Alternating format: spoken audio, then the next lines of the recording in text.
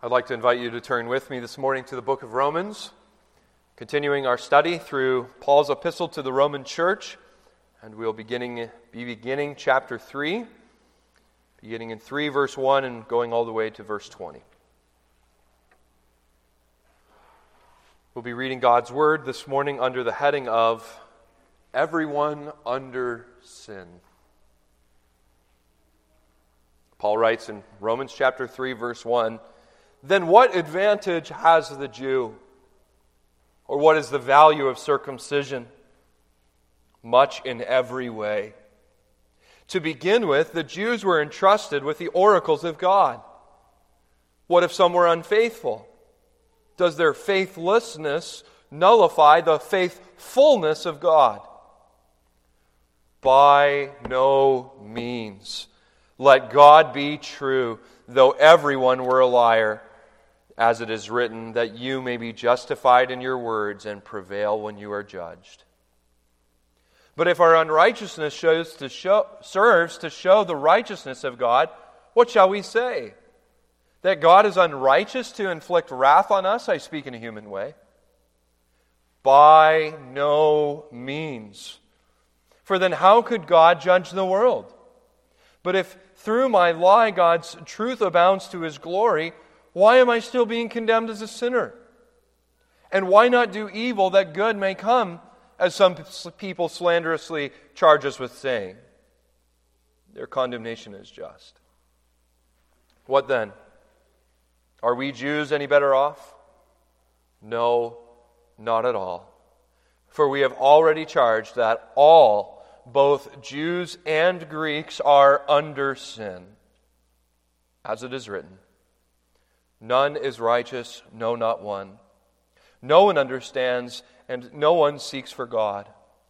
All have turned aside. Together they have become worthless. No one does good, not even one. Their throat is an open grave. They use their tongues to deceive. The venom of asps is on their lips. Their mouth is full of curses and bitterness. Their feet are swift to shed blood. In their paths are ruin and misery, and the way of peace they have not known. There is no fear of God before their eyes. Now we know that whatever the law says, it speaks to those who are under the law, so that every mouth may be stopped, and that the whole world may be held accountable to God. For by the works of the law, no human being will be justified in his sight, since through the law comes knowledge of sin." This is the word of the Lord. May He add His blessing to it this morning. My most dear friends, this week while I was studying, I came across a story which I hope is fictitious, where a man awakened one morning with a dreadful headache which persisted for a few days, and so he goes to the doctor, and when he does his test, the doctor finds out that it's very clear that this man has a deadly form of cancer. But the doctor knew that this man had a good life, and he was moving on to some good things, and not wanting to shatter his joy or hurt his family, instead of telling the man the truth about his diagnosis, he told him everything would be okay. What would you call such a thing? Is that kindness? Well, we have a word for that in our culture. It's called malpractice. I think I speak for everybody that we want our physicians to tell us the truth, so that once we receive the diagnosis, we can then seek the proper treatment. But do we want the truth about our spiritual sickness this morning? The Apostle Paul is a good physician. He tells us the truth about our spiritual condition. He has set before us, since, remember Romans chapter 1, verse 18, that the wrath of God is revealed against all unrighteousness and ungodliness, and that God is plainly clear to all people. He has told us the consequences of rejecting the knowledge of God as being given over to sins. He's even not held back against his own kinsmen. We saw in Romans chapter 2, he's shown the hypocrisy of the Jews, who boasted in the covenant, in the law, in circumcision, and then he gives that oh so profound word in verse 29 of chapter 2, that the Jew is one inwardly. It's a condition of the heart. But now today he draws both the Gentiles and the Jews together, and he says everyone without distinction is under sin. The diagnosis here is not that sin has just scratched the surface. It's not that it's in the periphery of our lives, but we're under it. It's oppressive. It's everywhere. It's always upon us. And I understand this morning that this is not the popular message. It's no more popular than when you sit with the doctor and they tell you the bad news. But what I want to show you from Romans is that this diagnosis is vastly more hopeful than the bad news the physician gives us. A doctor may or may not have a cure when we are sick. But the diagnosis of being under the power of sin and a child of wrath always has a cure. Paul's going to give us the news straight. We are more sinful than we ever thought we were. But as we've reflected on already in these last 3 chapters, we are more loved than we could ever dare hope for. We need to hear about the sickness of sin, but Paul will turn our eyes to a glorious cure in Christ. Notice our theme this morning, but by the blood of Jesus, no one is righteous in God's sight. We just have 2 points. We want to see from Romans 3 the objections and the verdict. You know, by my count in the Greek, there are no less than 9 questions about Paul's prior teaching included in chapter 3, verses 1 through 20. And this shouldn't be a surprise for us. If you've read the Old Testament, you know that the Jews took great pride in their circumcision, took great pride in their covenant blessings and in the law. And now Paul has said, the true Jew is one of the heart. I think we can understand these first 8 verses here almost like Paul is in a classroom. And as soon as he says, the true Jew is of the heart, imagine hands going up. Teacher, what do you mean the true Jew is of the heart? We see that in verse 1. What is the advantage that the Jew has? Or what is the value of circumcision? These are the raised hands of his students. But I want to boil this down, instead of looking at all 9 questions, into 2 thoughts this morning. They're really asking, is God faithful to the Jews? And is God just to the Jews? Is God faithful? The first question the Jews would have asked is, what is the advantage? What is the value of being a Jew? But look at Paul's answer. So much. So much. They have been given so much from God, and he outlines that they've actually been given the greatest gift. They've been given the Word of God. He says in verse 2, to begin with, the Jews were entrusted with the oracles of God. Now, depending on the Bible that you have with you here this morning, that word to begin with may be different. In the ESV, as I mentioned, it's translated as to begin with. In the King James Version, it's translated as chiefly. But the word in the Greek is literally proton, which means first. And so people have had to wrestle with this. Why does Paul say first, but then as we read chapter 3, there's no second, is there? Almost like you're starting a list for the groceries and then forget the rest.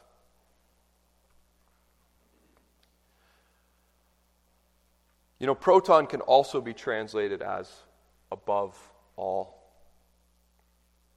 I don't think this is an insertion that somebody wrote first here, after Paul gave them this letter, or that Paul simply forgot the rest of his list, but he's saying that the greatest benefit, even though the Jews had many benefits, which we saw last week, and Paul will outline in Romans 9, they've been adopted, given the covenant, they've been given the Word of God, they've been given the law. Paul says the greatest gift is that they have been given the Word, entrusted with the oracles of God.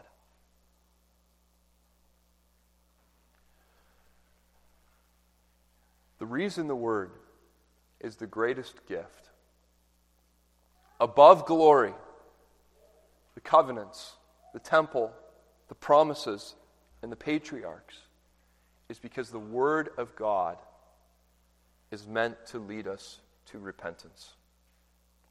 Remember one of the most important verses of Romans chapter 2. Look there, if you will, with me. Romans 2, verse 4. Do you presume on the riches of his kindness and forbearance and patience, not knowing that God's kindness is meant to lead you to repentance? The oracles of God are given to us. The Word of God is given to us that we might see our sin and turn to Him for mercy, to turn to Him for salvation. The Lord Jesus even taught us this in Luke chapter 24, when He's on the road to Emmaus. He tells them that beginning with Moses and all the prophets, He says in Luke 24, verse 44, He says that all of these things pertain to me. In the Word of God is the revelation of Christ. The greatest gift that the Jews have been given is that God has shown them Jesus even when they were unfaithful. Christ was there. His mercy was there.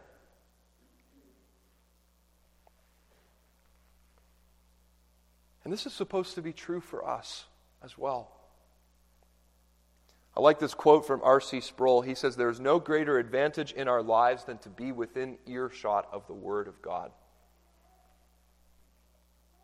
I mentioned to you last week that I was raised in the church, and this was a great blessing to me to be raised in the church. But as many of you know, the church in which I was raised had less than a strong biblical foundation. But to their credit, they would read the Word of God every Sunday. And they would encourage the people to read the Word of God as well. And this was a great advantage to me. Because even though I wasn't raised in a church that strongly preached the Word, or even sometimes strongly valued the Word, still through the Word, God worked in me the testimony of the Bible. He saved my soul in that church. My best friend was saved in a Roman Catholic church. Wherever the Word is read, as unfaithful sometimes as our churches may be, or as weak as we may be, if the Word is read, God can still bless it. And this was the great advantage of the Israelites. They were given the testimony of Jesus in the Old Testament, the oracles of God. And it's here I want to encourage our parents that are here this morning.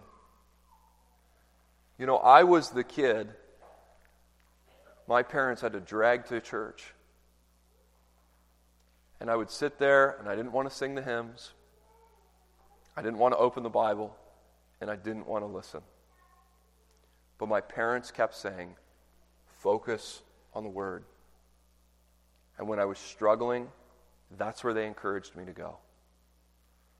Through that means, God worked in my life. And Paul says he worked in the Israelites' life as well. Remember that it's the Word alone that can soften the hearts, my friends. It's the Word alone that can change the mind. It's the Word alone that can pierce our souls and bring us to Jesus. It's the greatest gift that we have. Encourage each other in the Word. And notice what Paul is saying. Is that even if being a true Jew is of the heart, he's saying God is faithful. It's not that God has turned his back on the Jewish people, but that God will always be faithful to the promises of his word. Elsewhere, Paul says in 2 Timothy 2, if we are faithless, he remains faithful. That's the problem that we're addressing. How can God still be called faithful if we are faithless? Look at the next verse where Paul addresses or asks this question again. What if some were unfaithful? Does their faithfulness nullify the faithfulness of God? If some Jews don't trust in God's promise, does that make him unfaithful? Is the question. And look at Paul's answer. May it never be. I like the way that our older translations translated this. God forbid. God will always be faithful to the word, even if the world rejects him. In fact, look at verse 4. Even if the whole world rejected him. Even if we got together as a human race and determined we don't believe in God, he would still be faithful. And human failure, far from nullifying his promises, actually causes God's promises to stand out in their beauty. No one knew this better than King David. We remember that King David had grievously sinned when he committed adultery with Bathsheba, the wife of Uriah. And then he abused his power as the king of Israel, trying to cover up his affair by killing Uriah. Remember that the prophet Nathan comes to him in 2 Samuel 11 and 12.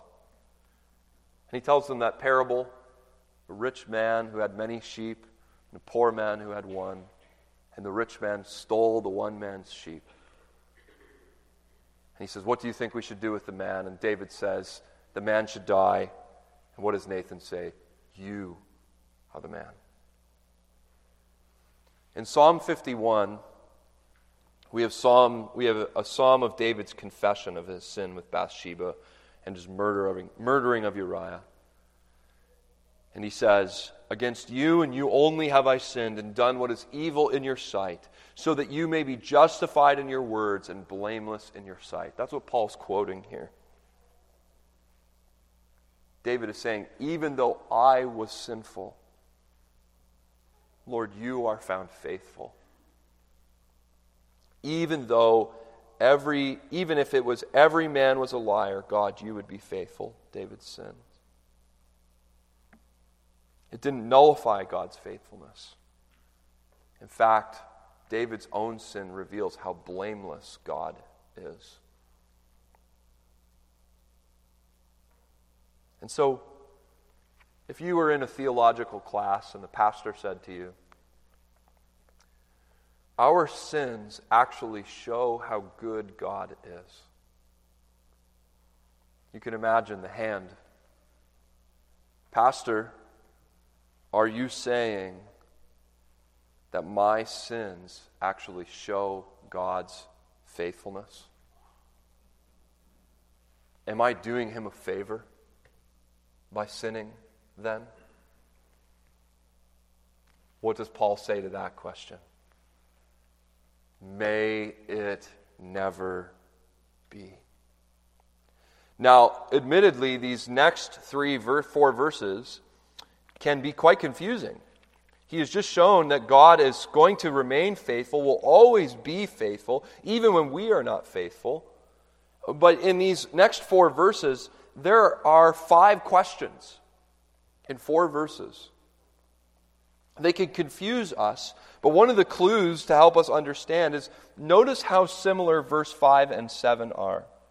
Read these together with me where it says, "But if our unrighteousness serves to show the righteousness of God, what shall we say? That God is unrighteous to inflict wrath upon us?" Verse 7, "But if through my lie God's truth abounds to his glory, why am I still being condemned as a sinner?" The question here is, are we doing God a favor when we are unrighteous and when we lie? And the answer is sandwiched in between that question. Verse 6, "For then how could God judge the world?"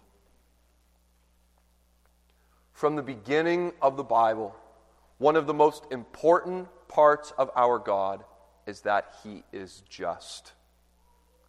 Remember when Abraham was with the Lord before Sodom and Gomorrah? "Shall not the judge of all the earth do what is right?"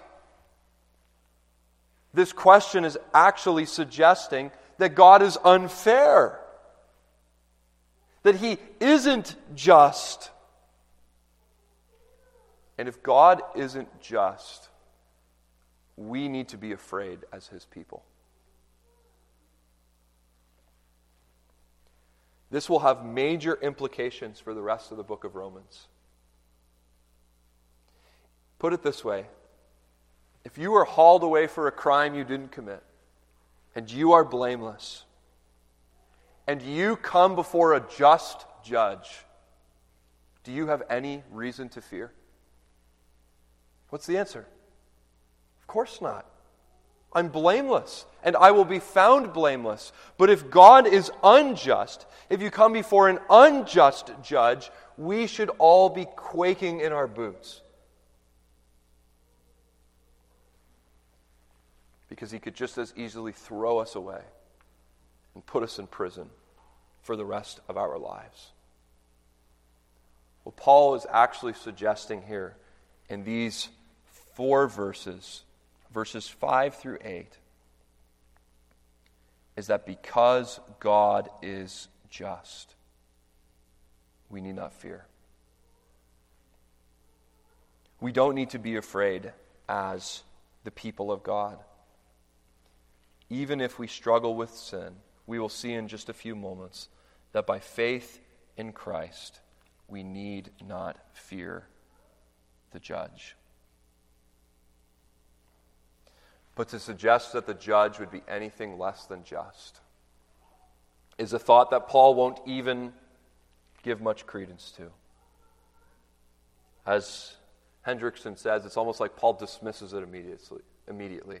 The condemnation is just. We can't even think of this because it compromises the character of God. What the Apostle Paul is doing in these first 8 verses of Romans chapter 3 is he's saying, God is still faithful. He is still just in Christ. We will see in just a moment. I want to give you a few words of application this morning. We should praise God that he is always faithful and always just. Even when our hearts are cold. Didn't we just sing that? Out of my bondage, sorrow, and night. Even when my heart is cold, I can come to Jesus. What a blessing we have in the Christian religion, that God is not capricious. He is not changing day to day, but as Moses says, he is always faithful from everlasting to everlasting. You are God. He is still faithful to us, even though every day of every moment of every day, we are changing. And again, I want to emphasize to you, it is such a privilege to have the Word of God let us never forget His promise. Even when the church seems so weak, even when it seems to fall on deaf ears, God says that His word shall never return to Him empty, but will accomplish that for which I purpose, and it shall succeed in the thing for which I have sent it. My friends, keep reading the Word. Love the Word. Cherish the Word. Read it with your children. Read it in the morning. Read it in the evening. This is the power of God to change hearts and minds. The flip side of this is you need to also remember the power of God is not in the preacher.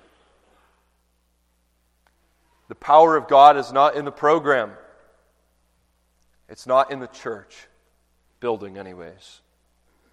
The power of God is in the Word. It alone can soften the heart, change the mind, and pierce the soul. Cherish the Word. So we change settings here in Romans. We move from the classroom where people are shooting up hands, asking questions. Imagine with me here this morning that we move to the courtroom, where Paul, in these last 11 verses, gives the verdict. This is where Paul has been leading us since Romans 1, verse 18. He says in our ESV Bible, verse 9, "What then?" In other translations it says, "What shall we conclude?"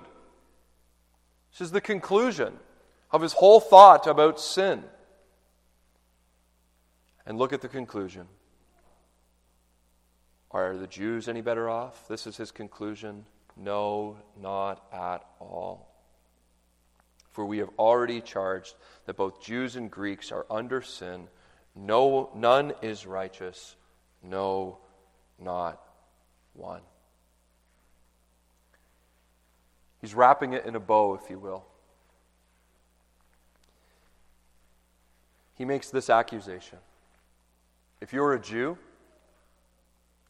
you are therefore also a sinner, and you are under the sentence of condemnation. Romans 2, 1 through 3, 8. If you are a Gentile this morning, you are therefore also a sinner, and under the sentence of condemnation. We see that in Romans 1, 18 through 32. Therefore, says Paul, the whole human race is condemnable before God. Notice who he says, or who he refers to in verse 9. He says, we. He's not saying it's you and not me, you and not the spiritual, you and not the Christians. He's saying all of us receive this accusation. Allow me to put it this way. You, Paul, and I are by nature sin-laden, guilt-burdened, and under the power of sin. The terms under sin and unrighteousness, I think, refer to the same thing, but different aspects of our sinful state. Unrighteousness is a positional term. It means how we stand before God. And how we stand before Him, he says, is condemned. To be under sin is a legal term, can refer to our citizenship, that we are citizens of sin, of lawlessness. And his point is this: our status before God is the same. All people, whether you're a Jew or a Greek, male, female, black or white, whatever you may be, we're all equally lost, equally condemned under sin.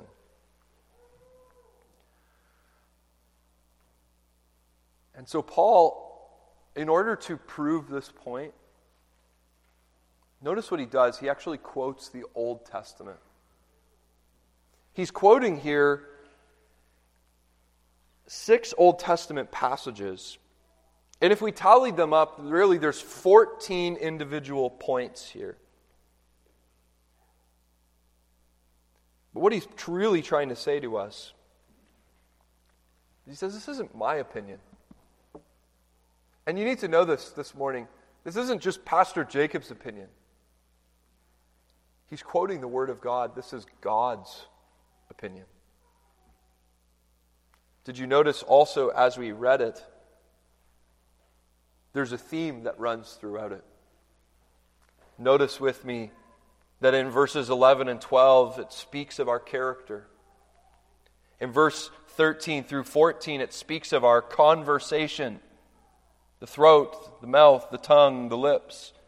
And then verses 15 through 18, it speaks of our conduct. I just want to give a few moments meditation to those 3 things. The first thing Paul mentions is our character. None is righteous, no, not one. No one understands, no one seeks for God. All have turned aside. Together they have become worthless. No one does good, no, not even one. Even though Paul says earlier in the book of Romans, everyone knows there's a God, now he's saying no one in their natural condition seeks him out. There was an old theologian named Thomas Aquinas who was once asked by one of his students, why are people seeking? What are they looking for? To which he replied, when we see people seeking for purpose in their lives, pursuing happiness and looking for relief from guilt to silence the pangs of their conscience, we know that what they're looking can only be found in Christ. But the dilemma is that we want the things that only God can give, but we do not want Him. He goes on, he says, we want peace, but we don't want the Prince of Peace. We want purpose, but we don't want God's sovereign purpose. We want meaning, but we don't want the author of life. Paul says, in our natural fallen status, we don't seek for God. But He's not done with us yet, is He? He then turns to show us our conversation. Again, notice the emphasis on speech in verses 13 and 14. He says, their throats are an open grave. They use tongues to deceive. The venom of asps is on their lips. Their mouth is full of curses and bitterness. Remember that Paul is seeking to prove here the fallenness of the human nature and the power of sin. And it's not by accident that he doesn't pick the worst sin or the most wretched example, but he picks one of which we're all guilty of: the sins of the tongue.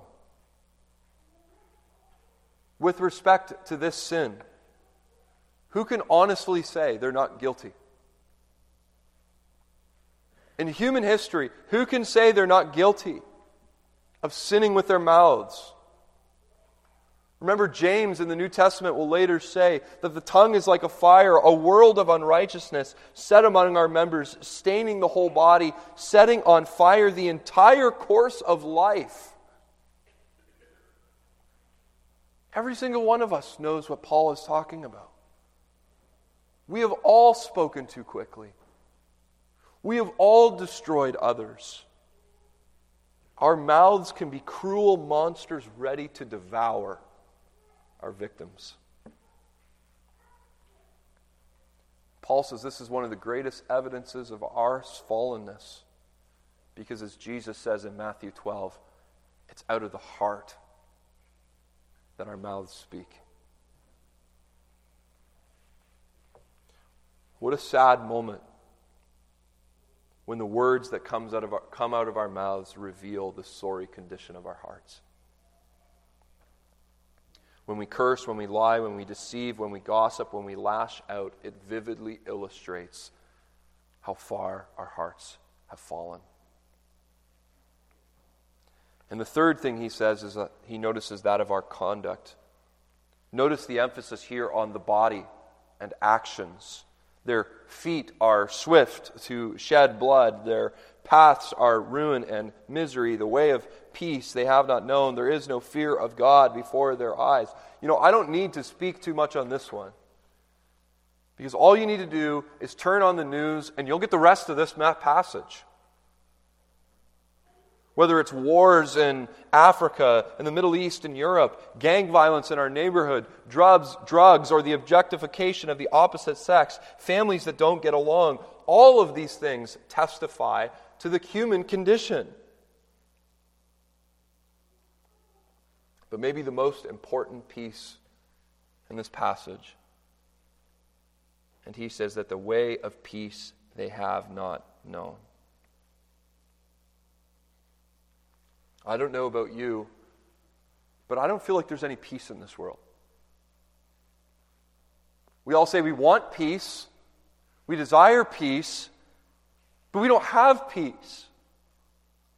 In my short life on earth, I have seen some of the most beautiful, rich, and successful people who I would assume have peace take their own lives for lack of peace. Again, when Paul lists these verses, we know it's true. That sin only leaves a trail of pain and despair and heartache. It ruins us. It's our misery. It leads to restlessness, not peace. That's what Paul's describing in these verses. And so he gives us the verdict. At the end, I want you just to notice this with me very quickly. He began this all the way back in Romans chapter 1:18, and now he concludes with an undeniable verdict of guilty. When he says those under the law, he means everybody. The whole world stands before God in silence. Every mouth is shut. The defense attorney has no defense. And this is the final verdict. For by the works of the law, no human being will be justified in his sight, since through the law comes knowledge of sin. That's what this whole section of Romans is about. Every person has to stand before God, and every person is unrighteous. We stand before God condemned, not only because of what we do, but what we don't do. Not only for our sins in public, but our sins in private. We are damnable not only because of what we say or do, but because of who we are. There is only one verdict at chapter 3, verse 20, and the verdict is guilty.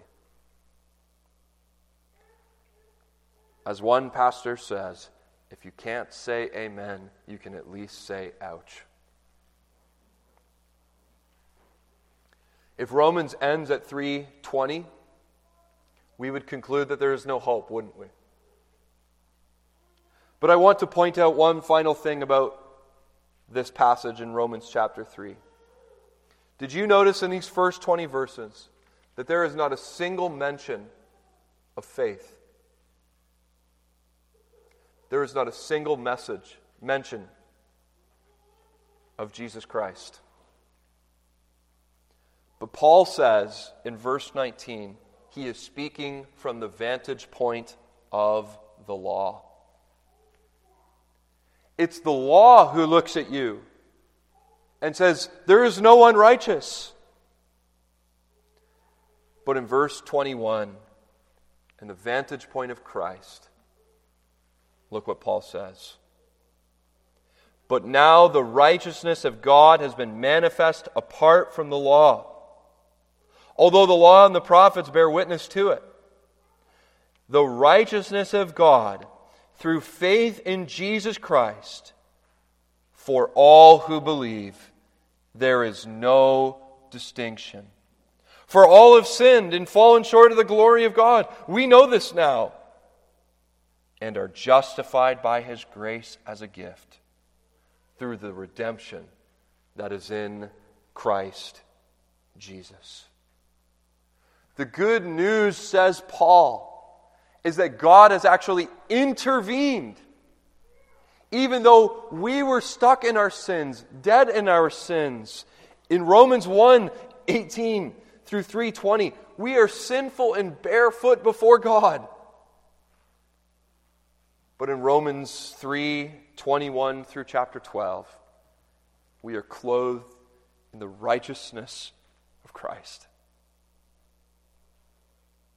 We go from condemned to justified, to diseased to clean, from dirty to spotless in Him. Our sinful condition is worse than we could ever believe. But the salvation offered in Christ is more amazing than we could ever conceive of. I know I just sat with you as the doctor did and told you the bad news. And it's bad. But the grace of God in Christ is better, is greater than your condition. Consider this morning the whole message of Romans. See the verdict that's pronounced. But no, next Sunday we'll look at the provision that is made in Christ. See the wickedness of sin. And turn from it this morning. Turn from it and go to the all-sufficient Savior who has kept the law perfectly.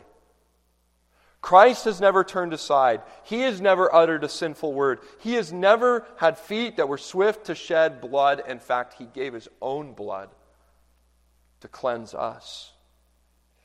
When we couldn't seek Him, He came to seek and to save the lost. Not so that we could earn His love and be accepted by anything other than the perfect righteousness of Christ, which is ours by faith.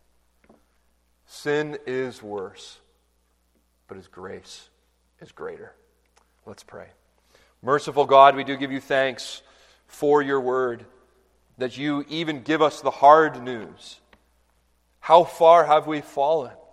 That every single part of us, our head, our hearts, and our hands, have been stained with sin.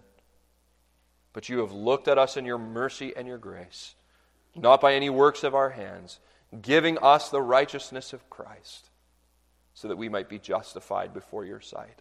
For this we worship and praise You this day. In Jesus' name, amen.